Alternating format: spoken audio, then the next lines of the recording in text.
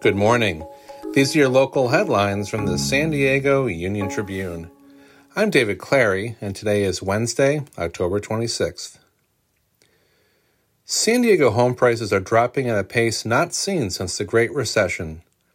Home prices were down 2.5% from July to August, according to a report released Tuesday.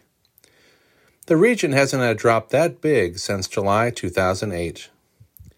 San Diego isn't alone, as the nation is experiencing a slowdown brought on by rising mortgage rates. Polling released Tuesday showed a tight race between Kelly Martinez and John Hemmerling to become the next sheriff.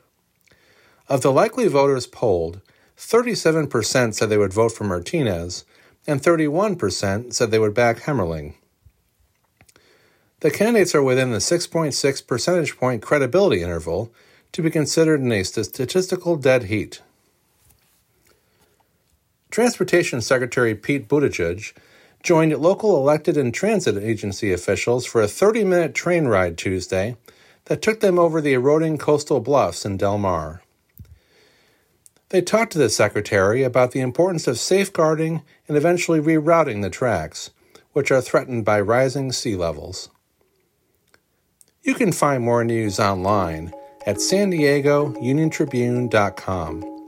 And for more on the biggest stories of the day, listen to our podcast, The San Diego News Fix. Thanks for listening.